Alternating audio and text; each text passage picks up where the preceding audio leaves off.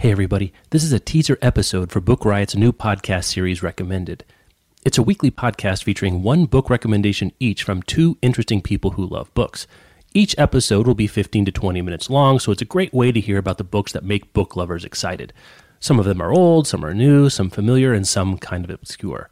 You can find the show in Apple Podcasts, Google Play, or wherever you like to get your podcasts.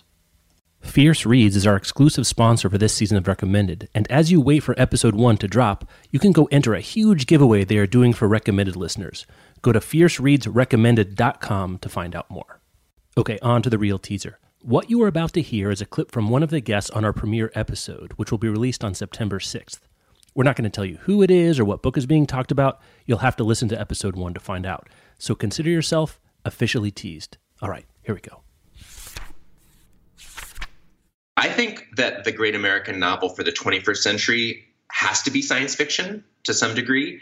And I think that's because America is a science fictional country. I think it has been for a long time. And so you have to be able to talk about the future. You have to have a rigorous vision of the future. If you're just sort of dwelling in the past and, turning the same stone over in your hands, again and again and again, I think you can do interesting work that way, but it's not the great American novel.